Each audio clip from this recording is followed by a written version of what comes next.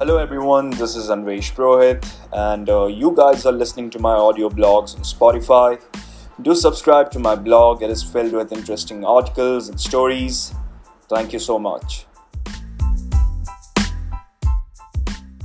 Arthur C. Clarke, the well-renowned writer and scientist, once said, and I quote, "The only way to discover the limits of the possible is to go beyond them into the impossible." The inevitable paradigm shifts in the Financial Innovation Index in the last couple of years have had commendable effects on the global economy at large. There have been a surge in the genesis of ideas pertaining to modernization and reorganization of financial directive among a lot of countries.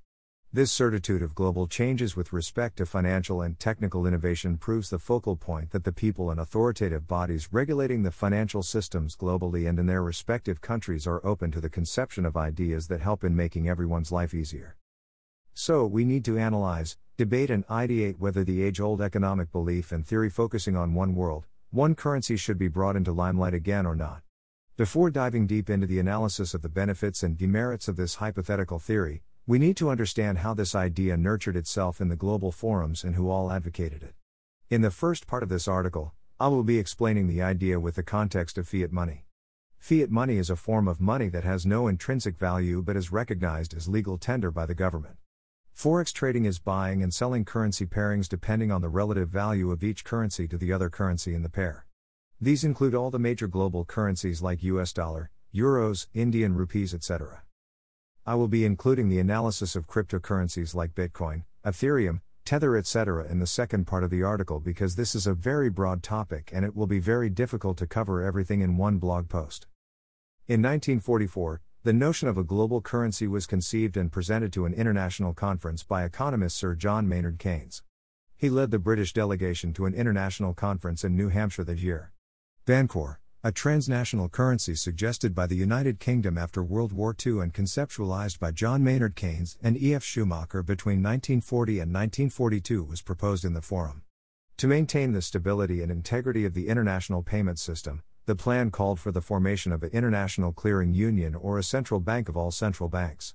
The proposed central bank would issue Bancor, a new monetary unit. Well, maybe Sir Keynes predicted the inception of the concept of cryptocurrency with his idea of a supranational currency, but it was too ahead of its time and had a lot of limitations. Rather than adopting a supranational currency, the conference decided on a system of anchored exchange rates that would eventually be connected to real gold and administered by the World Bank and IMF. There have been many debates and discussions pertaining to the decision taken in the conference, and certain economists do believe that if the idea had been approved, the plan would have undoubtedly helped to relieve the trade deficit nations' issues. We need to hypothetically weigh down the advantages that the economies of different countries might receive if there is a prospect of an operational global currency in the next 10 years. So, it can be evaluated that with a uniform currency across the globe, the exchange rates would be obliterated. In this current era of fluctuating currency rates among nations, currency conversion costs are always present when exchanging one currency for another. This fee is charged by banks for the service of converting the currency in your hand for another foreign currency that you require. For example, when you are moving from India to the States, you have to convert Indian rupees into US dollars. This will be completely removed if we establish a single currency for the entire world. It would help overseas businesses to prosper and thrive during financial crisis, and would also help people to travel to other countries without the labor of exchanging their notes for the other country's notes. According to a report presented by Single Global Currency Exchange, it was calculated that with no forex in play, $400 billion will be saved in transaction cost every year, which can be easily used to ward off financial crisis in several underdeveloped nations, help in the development of the financial paradigm, and provide handsome tax cuts to people. Transnational pricing would also be more transparent while traveling international. When making purchases in other nations, there would be no need to worry about currency exchange rates. A transnational uniform pricing system will assist in the free flow of trade as well. Various currencies for different nations, as well as their fluctuating exchange rates, create a barrier to free commerce. The introduction of a single global currency will increase the volume of commerce and transactions between countries. Importing and exporting products will be priced transparently. With the abolition of exchange rates, the currency will become more stable. It can be proved by taking inspiration from euro, which is the medium of exchange between 19 countries out of 28 member nations of the European Union. The value of the euro represents the average economic circumstances of the Union rather than a single national economy. The currency fluctuations are managed by authoritative bodies who try to defend the countries against the adverse effects of exchange rate fluctuations, which opens a market of speculation against some of the currencies. Furthermore, it is not a new notion that countries with reserve currencies receive undue advantage over other countries. A unified currency would eliminate the need for countries to lower or devalue their national currencies in order to gain a competitive advantage over other countries. When one country devalues its currency, it forces others to do the same in order to avoid losing out to unfair competition from the first country. This type of devaluation is harmful to the economy.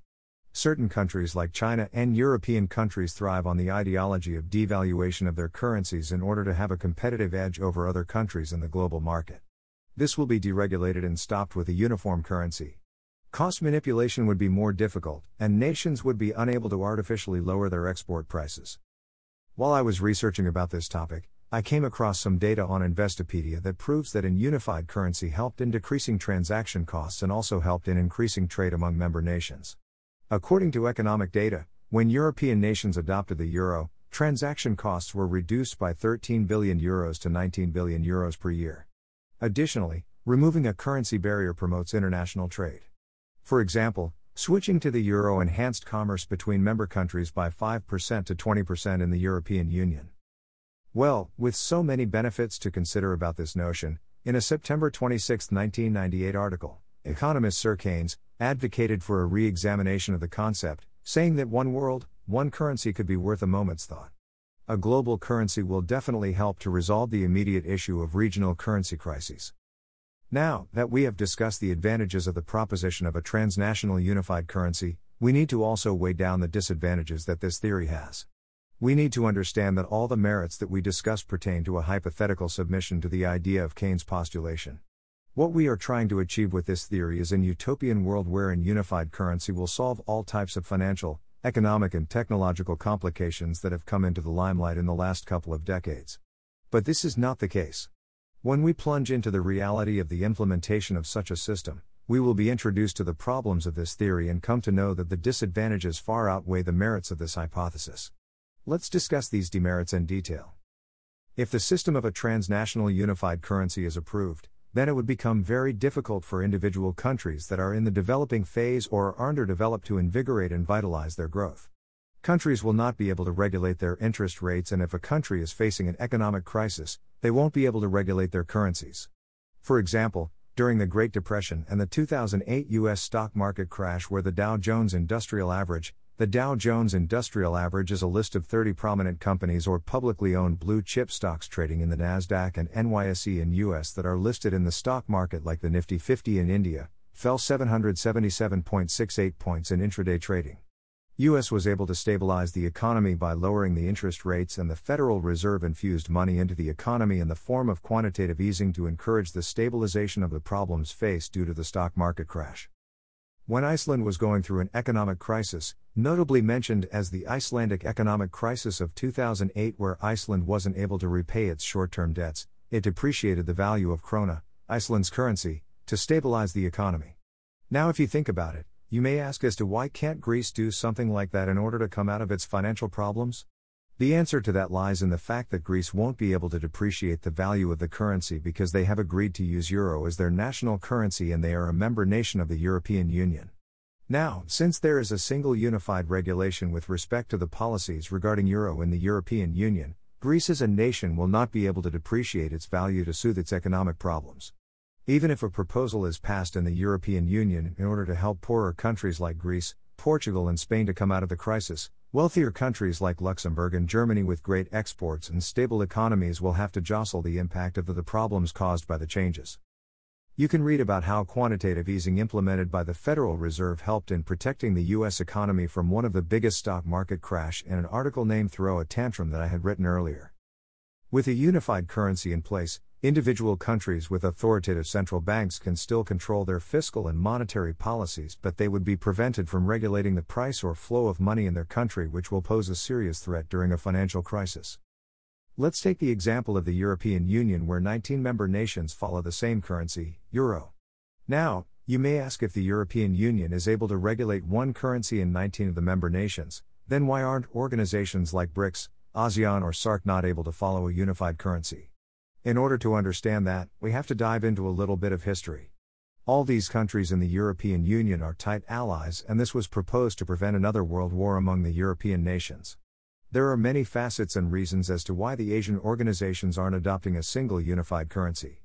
Even though many of these countries under these organizations follow similar cultures and traditions, political instability among the member nations pose a great threat to the implementation of this system.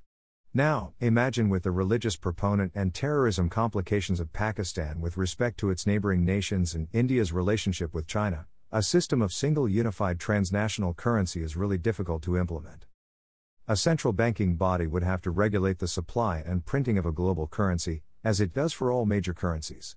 According to ecb.europa.eu, the euro model is governed by a supranational body, the European Central Bank, ECB. The European Monetary Union's members formed this central bank by a treaty. Now, a treaty among all the nations of a country to create a central global bank will only breed problems between different countries as to how the bank is going to govern the policies, implement and regulate the crisis of different countries, and how a fair evaluation of the nomination or election of the committee members is going to take place.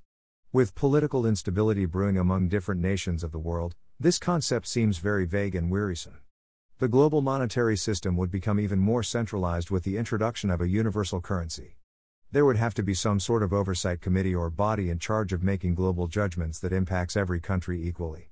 It wouldn't matter if the committee was appointed or elected, having that much authority consolidated might lead to unchecked corruption, bribery, and abuse.